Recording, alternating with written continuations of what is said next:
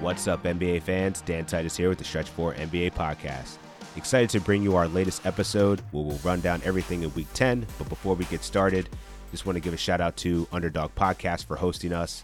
Make sure to like, subscribe, and follow Underdog Podcast Network as well as the Stretch 4 podcast. Also want to give a special shout out to our sponsor, Fanshore, the sports betting company that provides content automation solutions for enterprise sports betting companies. So if you're looking for an edge and you're really into player props, head to fanshore.com.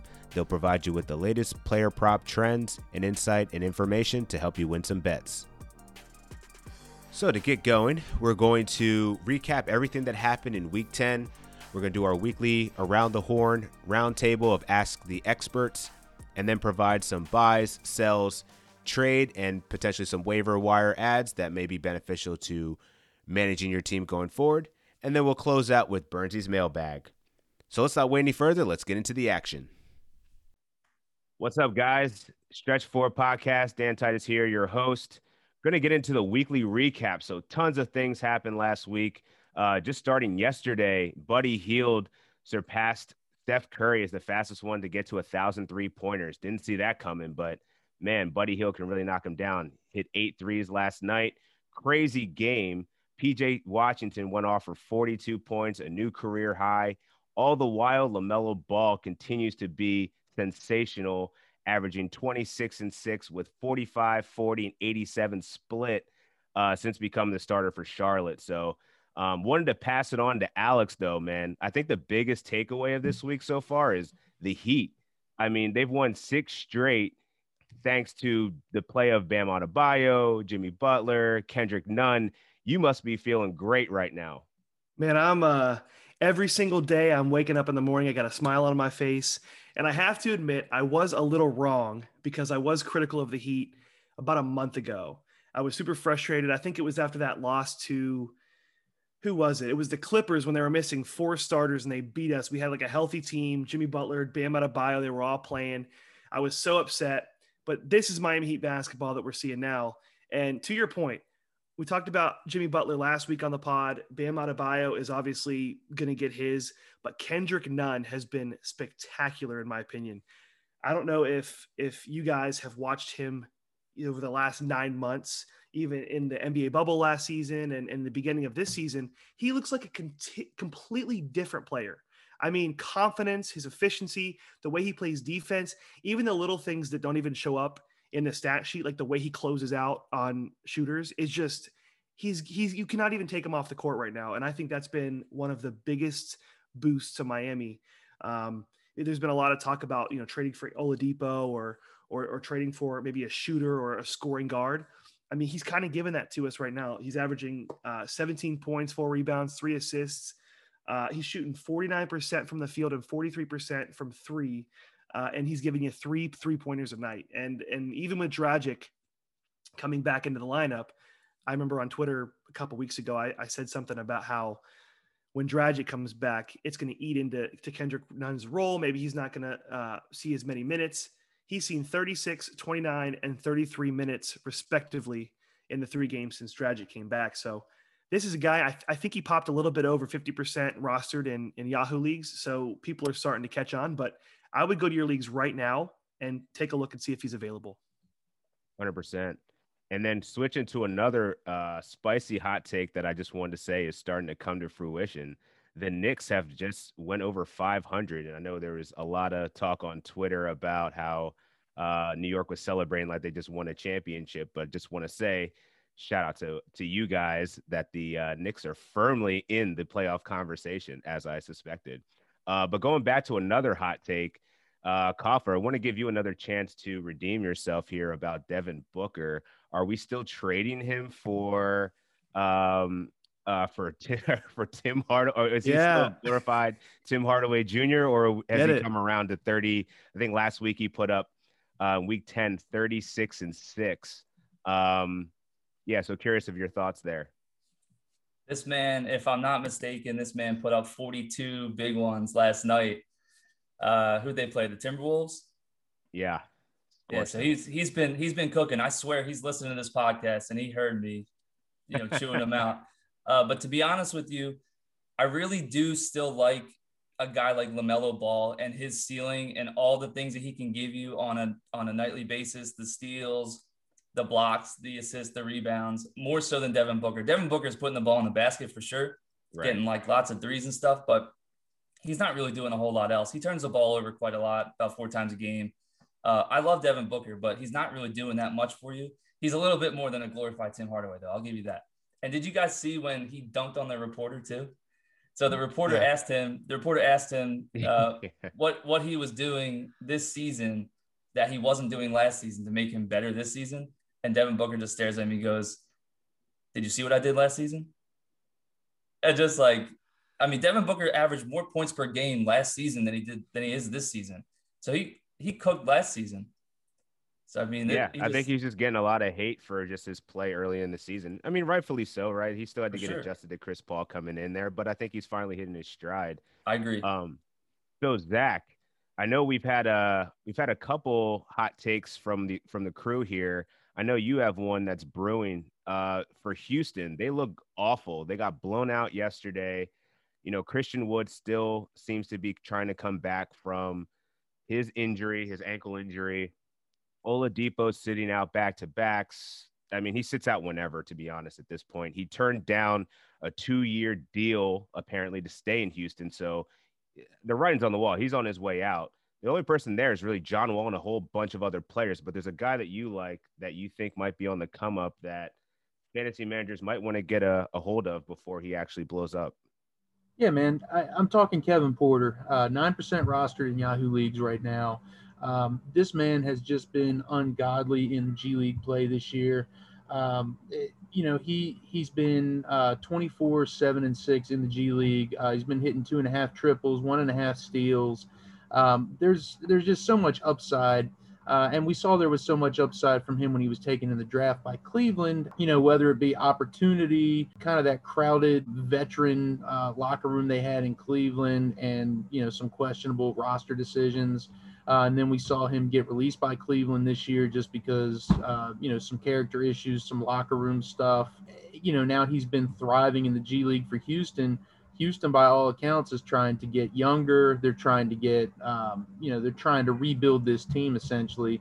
And to me, there's nobody that has more upside than Kevin Porter. I mean, we can look at, like you said, John Wall, but again, he's a veteran. He misses time. Oladipo turned down that deal.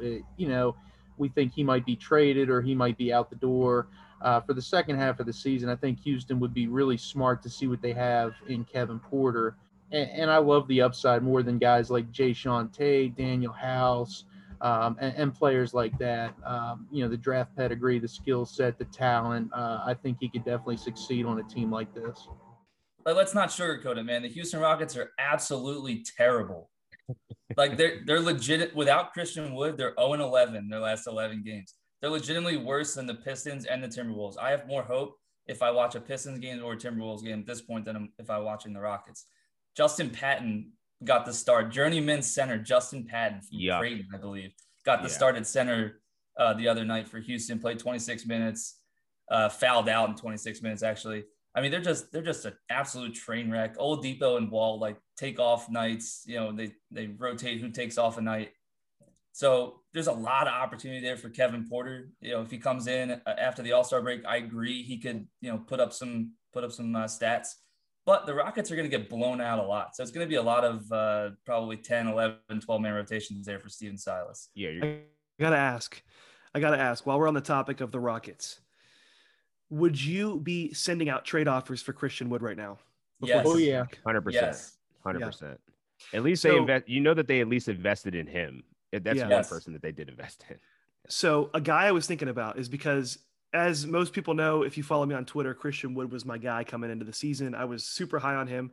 Unfortunately, that led to me getting sniped in every single draft. And I don't have any shares of Christian Wood.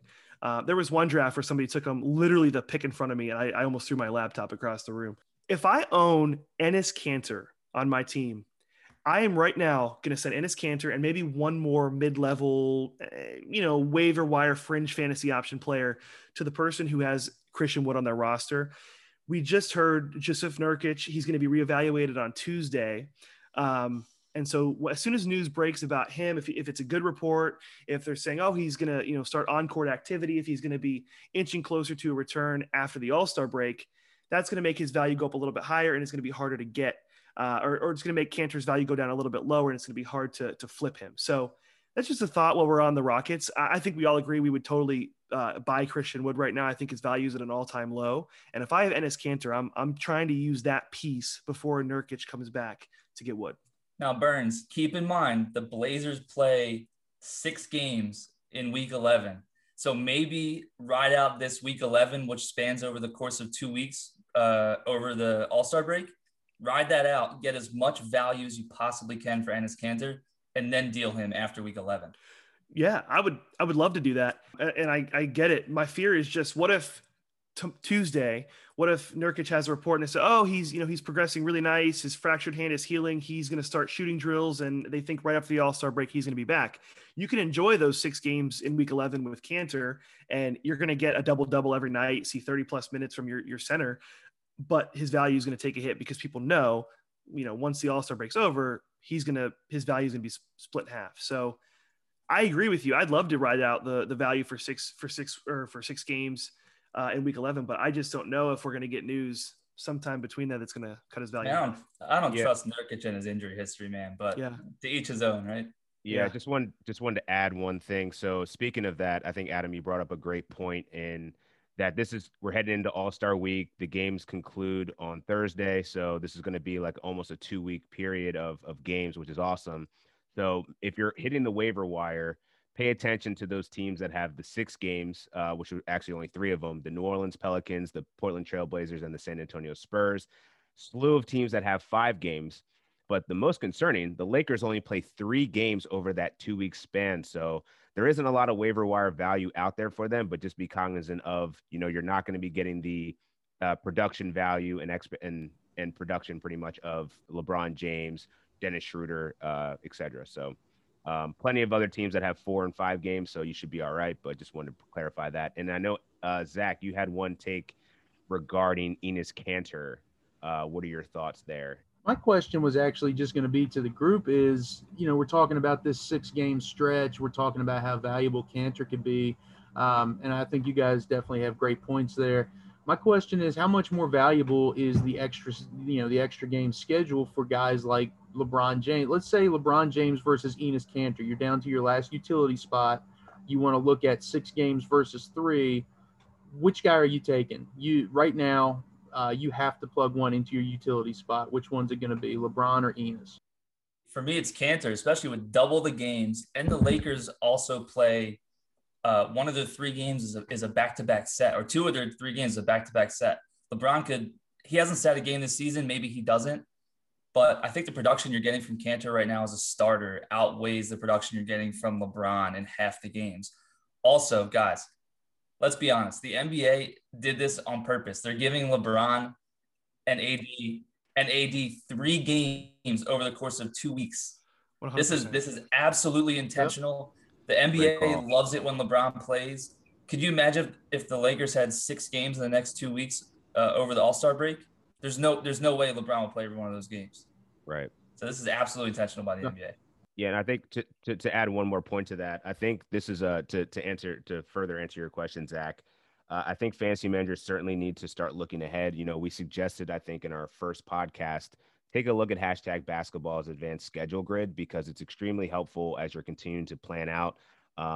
A couple other considerations that you'll want to make is, how many games are you getting in per week? Because this is going to become strength in numbers. You want to outpace your opponent by just racking up stats. And if you have more opportunities to do that with more games, that's certainly a better way of doing it. One other thing I just wanted to make note of, savvy play by Adam Koffler. And one thing I think other fantasy managers should consider is look at those injured players on your waiver wires, like a Karis LeVert. If you're in a good position in terms of standings and you were making a run into the playoffs, those are the type of people that can put you over the top, late into the season. So you still could have some of those people floating around. It's certainly worth taking a flyer on them. Let me make an interesting note real quick on IL eligible players. And this, I think, is an enhancement that Yahoo made, at least. Not sure about ESPN. You can now pick up an IL player off the waiver wire and they go directly into your IL spot. So you no longer have to drop somebody to get them into that IL spot, which is an incredible advantage. So if somebody's sitting out there, like a Karis LeVert, and you have an open IL spot to use, add him. You don't have to drop anybody for him. So you might as well take the risk. All right, so let's switch gears a bit here. Let's go into some conversation about these Hornets, though. We touched on PJ Washington going off, but what about Malik Monk? This guy has seen a resurgence, and I see him still floating on quite a few waivers. Is this going to be the demise of Devontae Graham as we see it? Because it's clear, how do you take Malik Monk off the court now? I don't think that you can. No, I mean, he's been on a tear, and Adam and I have touched on it a little bit on Twitter. He's averaging 20 points, 4 rebounds, 3 threes, 48% shooting from the field, 40% from three. He's been automatic off the bench. I don't know how Devontae Graham comes back and sees the same usage or role that he was before, especially with LaMelo Ball's resurgence, with Terry Rozier's presence being there. I don't know. He's 30% rostered in Yahoo leagues. I'd go ahead. I'd add him on my team if he's available, if I need some scoring. The only thing I fear with him is he's kind of boom or bust, to the point where he scored a career high 36 points against my Heat, earlier in February, and then kind of dropped duds for the next week or two and then explodes. But this has been a 5-game stretch. So I think he's for real. I'd go ahead and roster him if he's available. So think about this. Draft capital matters. Devontae Graham kind of lucked into a starting role last season. He was a second-round pick in 2018. Malik Monk is a first-round, I think, 11th overall pick. So you see what that brings to the table. Devontae Graham's been kind of on the trade block, sort of. I think the Hornets have been swirling some rumors around there. I think that that's definitely a possibility, especially with the resurgence of Malik Monk there and LaMelo Ball, obviously, in the starting lineup, and Terry Rozier cooking from downtown. So I don't know that there's a spot for Devontae Graham when he comes back, because that team was already small to begin with. And then if you play LaMelo, Terry Rozier, and Devontae Graham all in starting lineup at the same time, like, you're a small team. And if you're fully healthy, you got to find a spot for PJ Washington and Gordon Hayward. Right. So, I don't know if there's room for Devontae Graham. Zach, what do you think about that, man? I agree with you, man. I don't know that what Graham brings to the table is going to be enough to outweigh what Monk and Ball and Rozier are doing right now. The only thing, I would have to caution fantasy managers is exactly what Alex said. Monk has been boom or bust throughout his career. He's a streaky shooter. He's kind of like in the Terrence Ross kind of mold, where when he's hot, you can't stop him. When his shot is not falling, you're not really getting much out of him. The 4 rebounds a game, but doesn't do much on defense, doesn't do much with assists. So right now you're relying on the 3 ball, the percentages, the points. So I definitely think he's well worth a pickup, but you just have to keep in mind you might get burned on some of these games. That's fair. Yeah, and I love the comparison to Terrence Ross, because that's certainly the boomer bust comparison that I think makes a lot of sense. So I want to give you guys a few quick fire round here. Who would you rather have, Saben Lee or Dennis Smith Jr.? We seem to have this, guard carousel of, the Detroit Pistons here. And I know Zach loves Josh Jackson, which is a very unpopular opinion, but he's been playing well. So what's going on in Detroit? Who would you rather have? Who are you picking up either of them? I got to say real quick, this situation pisses me off more than anything, because Saben Lee, if you look at his efficiency when he gets minutes, it's unbelievable. He doesn't turn the ball over. He shoots at like 60% from the field. He gets assists. He doesn't do a lot on defense and he doesn't grab a lot of rebounds, but his presence is felt when he's on the floor. Dwayne Casey said a couple games ago, this is going to be a timeshare with DeLon Wright out. It's going to be Dennis Smith Jr., Saben Lee at point guard. After Monday or Tuesday's game, I forget what day it was, when Saben Lee dropped 21 points and I think Dennis Smith only played like 16 minutes, I was convinced. I'm like, this is not a timeshare. Saben Lee's the guy to own. Go pick him up right now. And then since then, it's completely been the opposite.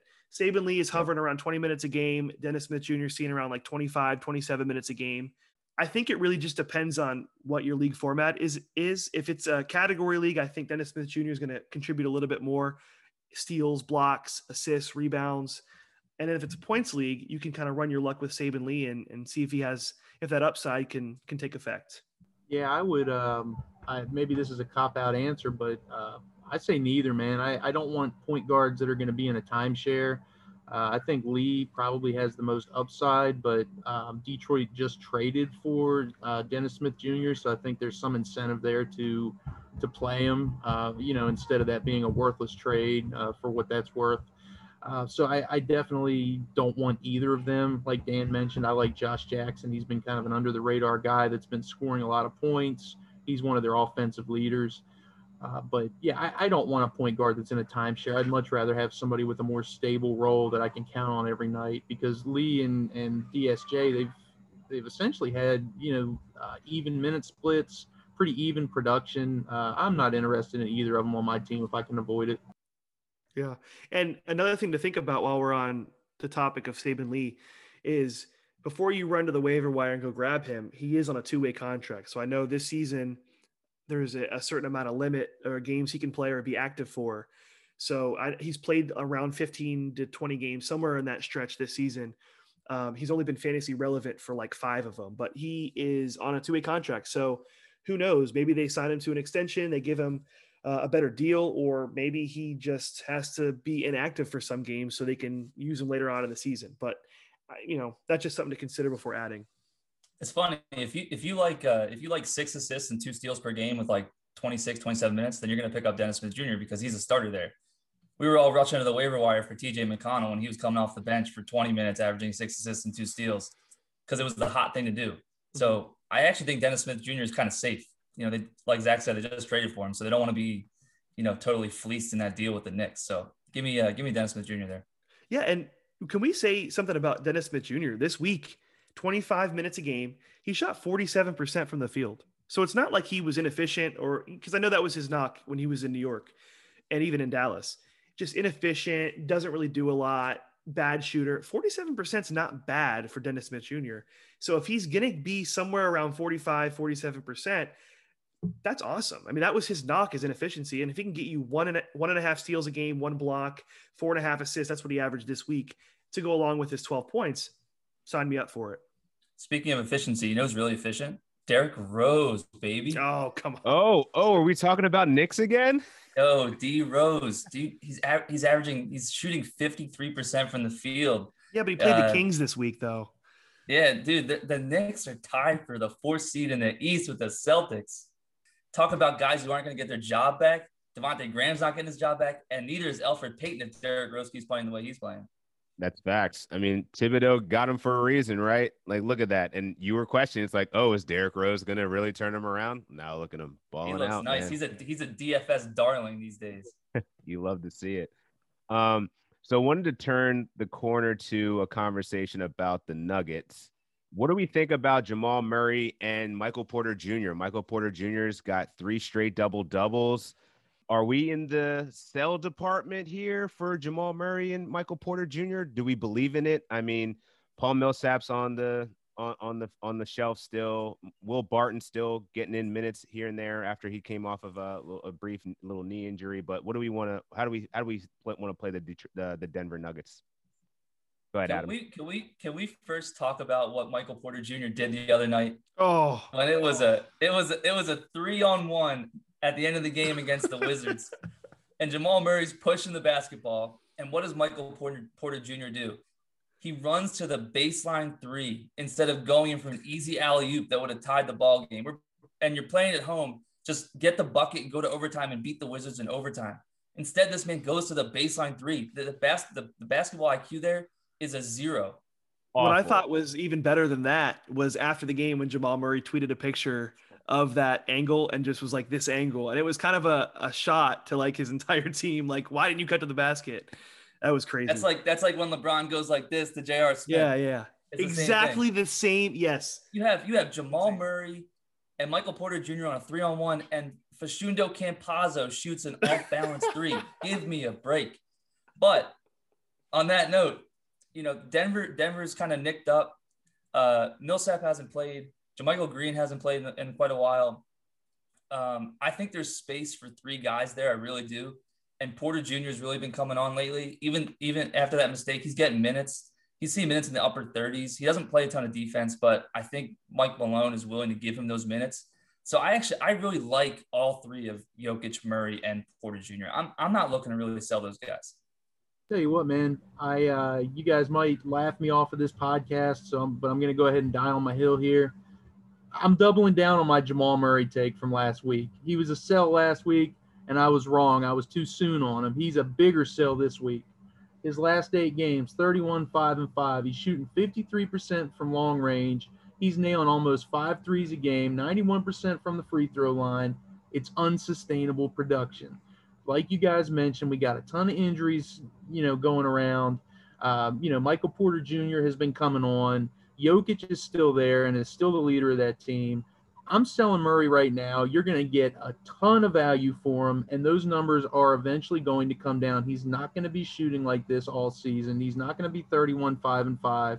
His numbers are going to regress back to the mean and back to what he has averaged throughout his career.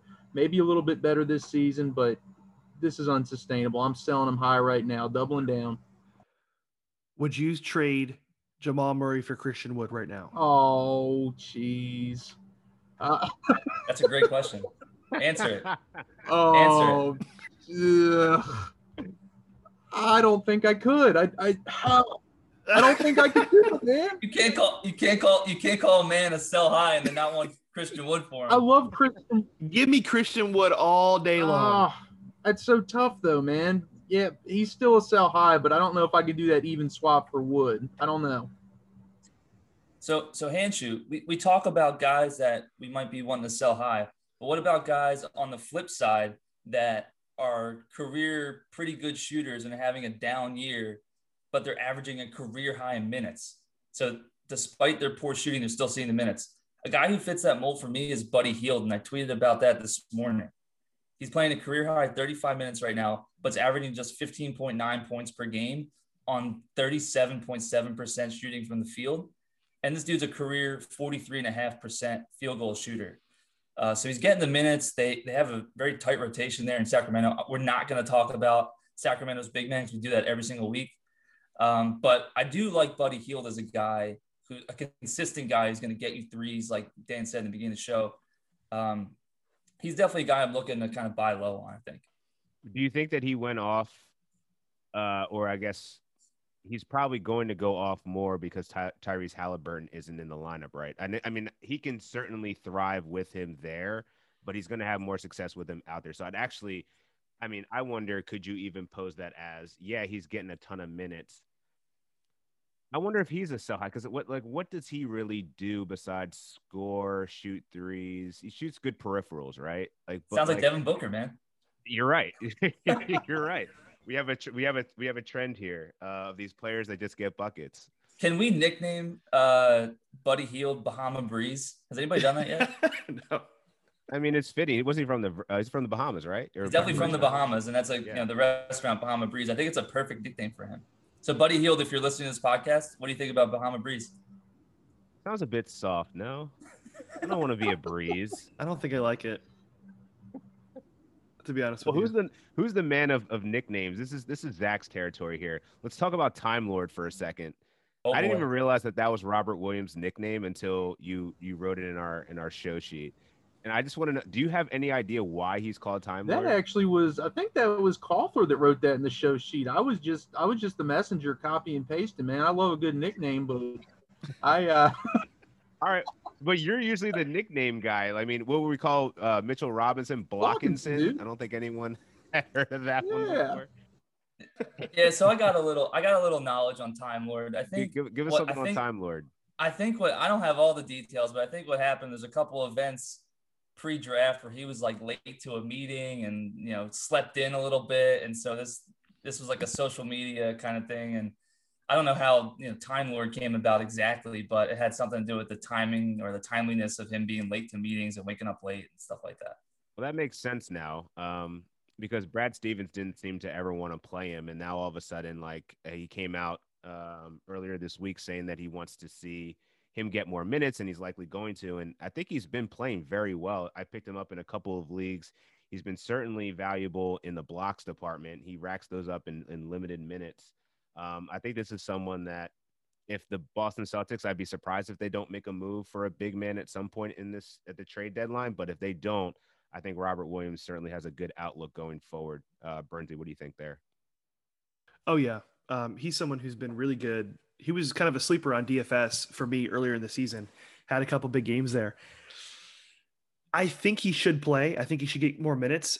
The emergence of Daniel Tice as a fantasy contributor and a piece of that rotation, and then also Tristan Thompson, it kind of scares me away. I know Thompson had like 13 rebounds last night, and Tice went for like 20 points. They're going to be involved, and I just think it's going to be similar to like we just talk about Dennis Smith Jr. and Saban Lee and how there's going to be a timeshare. I don't think one of those guys is going to dominate the usage as big man for the Celtics. So, I mean, he's a good waiver wire ad if he has a week where he's got 4 games or something and you feel like picking him up and throwing him in your lineups. That's awesome. But as far as like a season long play, is not someone that I want to sign up for necessarily. But I agree with all your points, and he has been playing really good. Yeah, and it almost seems like Boston kind of does what Golden State does. They don't really commit to one big man. They just they throw a bunch of bodies at you, and you can never really be sure exactly who's getting the minutes. I think Williams has a ton of upside, but I agree with you, man. It's too tough to predict what the roles are going to be between him, Tice, Tristan Thompson, and if they bring in somebody else by the deadline. Yeah. Speaking of the Warriors and their rotation, keep an eye on Draymond Green. He went down with a sprained left ankle, I believe, a couple nights ago. I think the early evaluation was that he would be just fine, but if he has to miss some time, you're looking at guys like James Wiseman, Eric Pascal taking over some minutes at the front court. Not Juan Toscano Anderson, Adam? No, not anymore. Let's switch gears to the Timberwolves, where they're having their own issues with D'Angelo Russell trying to fill the void. And then, Malik Beasley is going to be gone for 12 games. Well, now 11 games. Who do we see stepping up for the Timberwolves? Is there anybody on the wire that you'll want to target in the short term until Malik Beasley comes back? So this is an interesting discussion here because as we were talking about earlier, there's like plenty of guys who they just rotate in and out. There's a bunch of guards and small forwards and even point guards for that matter in Minnesota. But if you look at the data when D'Angelo Russell and Malik Beasley is off the court, you see one guy sticks out, and it's Jalen Noel. He's a second-year player. He was on the Timberwolves last season for a few games, and he's back. He's seeing a 24% usage rate when Russell and Beasley are off the floor. And so that's something that you want to chase. Players are going to see a lot of usage, have the ball in their hands, that kind of stuff.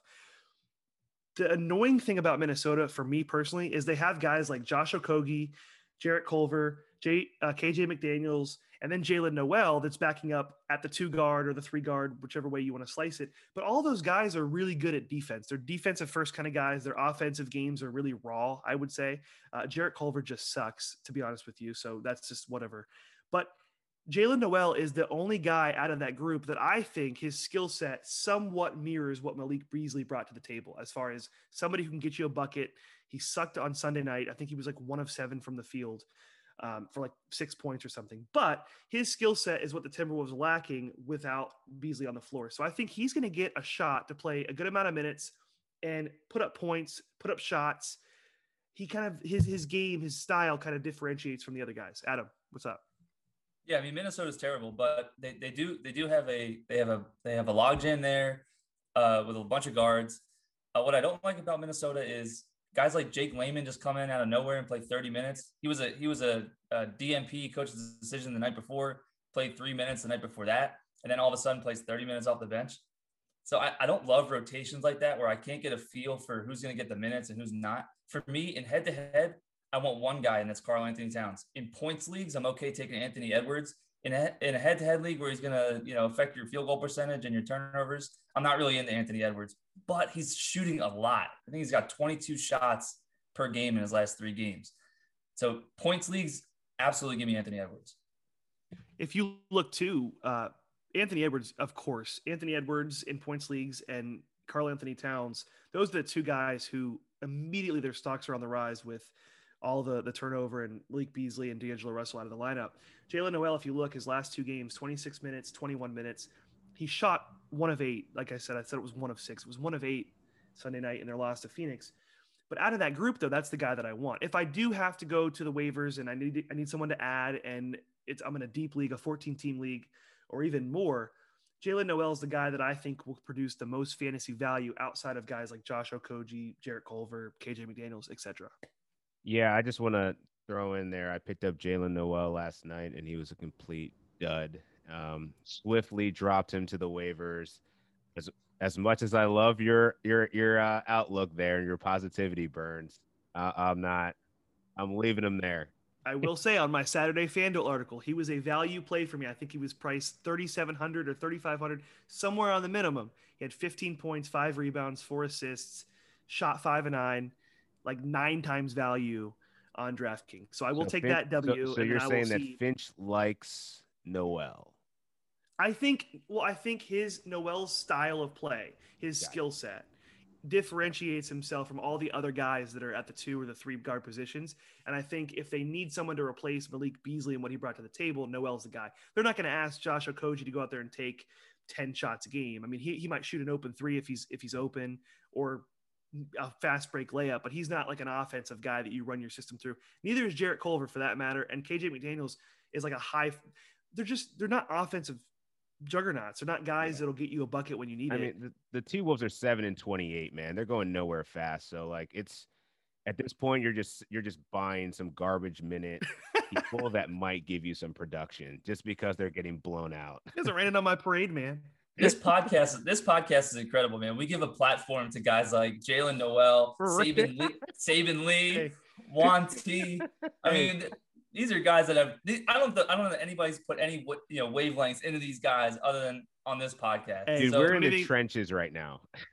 Don't even get me started. Don't even get me started on Ty Jerome, because I got a whole spiel for Oh. that guy next. So Oh, boy. he was a boy. great college player at Virginia. But this actually He brings was. up another point.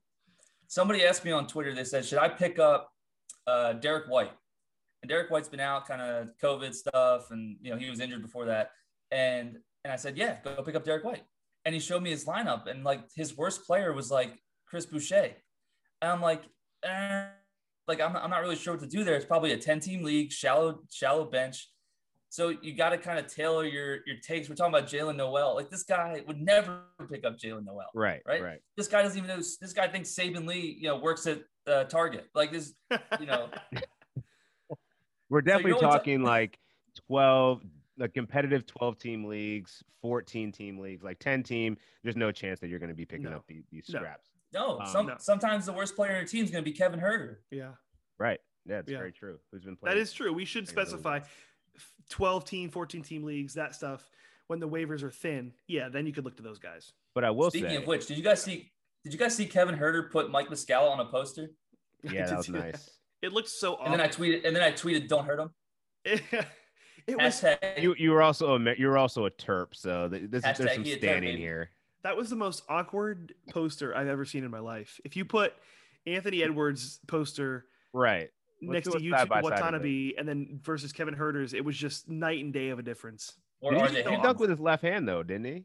Who? I think. Herter, or did he No, come across? Was it cross? he came back with the right. It Okay. was like a RJ Hampton esque. Okay. I was gonna say, Burns, you alluded to your DFS article. I'm almost wondering if it's hopefully the audience wants it enough that maybe we can start putting out quick little DFS notes, because I think between the four of us, we all contribute to Fantasy Pros's weekly DFS articles. So I know we have a tons of information and stuff, so it'd be great to share that on a more prevalent basis. Just being that unfortunately we can only record this 45-minute segment once a week, but I know you guys are constantly wanting to know who we're picking up and who's the play. So maybe that's something that we can start building on going forward. So just going into our last segment of the day, let's get into a little Burnsy mailbag. Alex, what is Twitter saying to you? I know you and there seems to be quite a few guys that hit up you and Koffler in tandem. So if one person's not answering, the other one seems to piggyback on it. So what are we hearing from the Twitterverse? Oh yeah, the Twitterverse has been strong this week. A lot of questions as we inch closer towards the fantasy playoffs. So I got a couple trade questions here, and then I got a couple more things people mentioned that maybe we can talk about if we have the time. But first question here is from Danny Beck on Twitter. I thought this was kind of interesting, just given the narratives on some of these players. But he said, "Would you trade Zach LaVine and Kemba Walker for Giannis Antetokounmpo right now? I mean, what did Giannis put up last week? 37, 11, and 5 or something like that. Like, that's a lot of production. But if we're talking points, LaVine and Kemba, I actually don't love Kemba in that. I don't know. Maybe I probably would do the deal. I don't know. I think I would. But you have to think about it. So if you give up 2 players for one, there's going to be, you have to think, is the replacement level player for Kemba Walker that you're going to like pick up off the waiver wire going to match the production that Giannis gives you, like the difference between Giannis and a LaVine plus a Kemba Walker. So for me, the ceiling of Giannis and what he can do for you in a head-to-head league is higher than, what that replacement level player is going to be able to provide you when you match him with Giannis. So give me Giannis and the replacement player over LaVine and Kemba. I agree. Yeah, I agree. Next question we got. This is from Fernando Flores on Twitter. He's been an awesome listener, so shout out to him. He asked this to actually Adam and I on Twitter the other day, and we both gave our answer, but I think it'd be interesting to discuss on the pod. So he said, who do you prefer, Richaun Holmes or Al Horford? I know Zach is big into Al Horford, not high on him, but just has, studied his game and stats a lot. So Zach, what do you think? Would you rather have Richaun Holmes or Al Horford rest of the season? Wait, can we cook Zach first on how he's big on Al Horford? Who's big on Al Horford? I don't mean like high on him. I just meant like you've been vocal about his fantasy value throughout the season. Yeah, wait a minute on the cooking there, dude, because I said last week, and this comes. Let me get to my point here. I said last week Horford to sell high because of what he was doing without SGA, and so now with SGA back, Horford has gone from early round value to, over his last 4 games, or excuse me, over the Thunder's last 6 games, in which Horford sat out 2 because he doesn't need to be out there every night with SGA back. He's gone 12, 6, and 3. So that's a far cry from what he was doing when SGA was out. And SGA is now 27, 6, and 5 over the last week. And I think he had a 42-point game in there sometime. But SGA's been cooking. Horford is now he's a consistently, a top 100-ish player. I think pretty, solid shooting percentages and that kind of thing. But Holmes gives you much higher ceiling. Holmes has that early round value ceiling. We saw that early last year before he got hurt. He was a first-round guy for stretches of the season, so he has that big upside. And Horford definitely last week for me was a sell high. So, Adam, I'll be cooking you, man, because I'll be riding on that hot take from last week that ended up coming true this week. Yeah, but in a head-to-head league, Horford doesn't play back-to-backs. Isaiah Roby gets a start there, so Holmes doesn't sit. So for me, for that reason, it's Richaun Holmes. Yeah, I just like Holmes just because I don't trust Hassan Whiteside being on the Kings very much longer, or him just inevitably beating him out. Richaun Holmes looks really good. He had a great game last night. I'm taking Richaun Holmes. Yeah, I honestly, I don't have any more questions, but I just want to end with this. I tweeted a couple days ago a nice tweet about Ben Simmons and about how Ben Simmons is super underrated. And I just want to say that somebody on Twitter wrote me back and said they think Ben Simmons is a Ben Wallace who can pass the basketball. So I'm not going to mention the name or the Twitter handle. I just want to say the disrespect for Ben Simmons must stop. I am a Heat fan. I don't like the Sixers. I don't think the Sixers like the Heat. I'm sick of the disrespect. Ben Simmons is not a Ben Wallace who can pass the ball. That is like so disrespectful. Thank you, Alex. As a Heat fan, I appreciate you now. I don't like the slander of Ben Simmons. Now, I will say he is hot garbage on offense. He's pretty much Giannis Antetokounmpo without the ability to actually attack the rim. But did you guys see him at the end of the game against Cleveland with down 6 with like 5 seconds left? Yeah, it comes up, splashes a 3. I think he was like plus 1,200 to hit a 3 that game. So shout out to you if you put money on Ben Simmons hitting a 3 that didn't matter at the end of the game. By the way, it was a wet 3. Like that, his form looked good. I mean, I'd rather look at LaMelo Ball shoot. So, I mean, because LaMelo Ball at least makes it, and he takes it. but his J is just so ugly. I don't know what's going to take to get Ben Simmons some confidence to just let it fly. But he's one of the best defensive players in the league. He strapped up Luka Doncic in that game against the Mavericks. Yeah, he did. And that's the differentiator of why he's not just Ben Wallace. I mean, Ben Wallace was a great defender as well, but Ben Wallace wasn't guarding every position. Here's a hot take. The Sixers get Kyle Lowry and make it to the NBA championship. I love it. So let's get in some last minute waiver wire ads for the week. Guys, just a hot quick fire round here. Who are you picking up? Who are your targets? I'll say real quick, we hit on it earlier. The Portland Trailblazers play 6 games in week 11. Derrick Jones Jr., he's been pretty good. He scored in double figures. I think 5 of his last 6 games. He's only 30% rostered in Yahoo leagues. And I'm going to go to a guy who is he's less than 10% rostered. I don't want to say he's a must-have, but I just want to say keep your eye on him, is Justice Winslow. He's back. He missed over a year of action. We know he can produce when he has the minutes. I don't know what his role will be in the Memphis offense, but he did score 20 points in their blowout win over the Rockets on Sunday. So just somebody to keep an eye on. He can contribute in multiple stat categories. He's less than 10% rostered. I like Isaac Okoro. Do you guys know he leads all rookies in minutes per game? He's got a really solidified role there in Cleveland. He can put up a bunch of stats. He's not going to get you, he's not a ceiling guy, but he's got a pretty high floor for a guy that's under 10% owned. So I'm looking at a guy like Isaac Okoro for me. Yeah, just to reiterate, Kevin Porter is still my top pickup, just because I think he's got league-winning upside. But other guys that we haven't touched on already, I think Josh Richardson's starting to find his form again. Jalen Brunson's been really productive. And I think somebody that is somebody to stash if you have the space, and who really excels when he's given the opportunity, is Bruce Brown from the Nets, who's really he's had some really strong play with Kevin Durant and Kyrie Irving kind of swapping out games. So he's somebody to keep in mind as well. Yeah, it's a great call. My two are Malik Monk, 38% owned, and Robert Williams, shade under. He's 42% owned. So still a lot of opportunity there. I know we touched on them earlier, but not really much out there in the competitive league. And Jalen Noel, of course. Leave Noel on the waivers, whatever you do. All right, guys.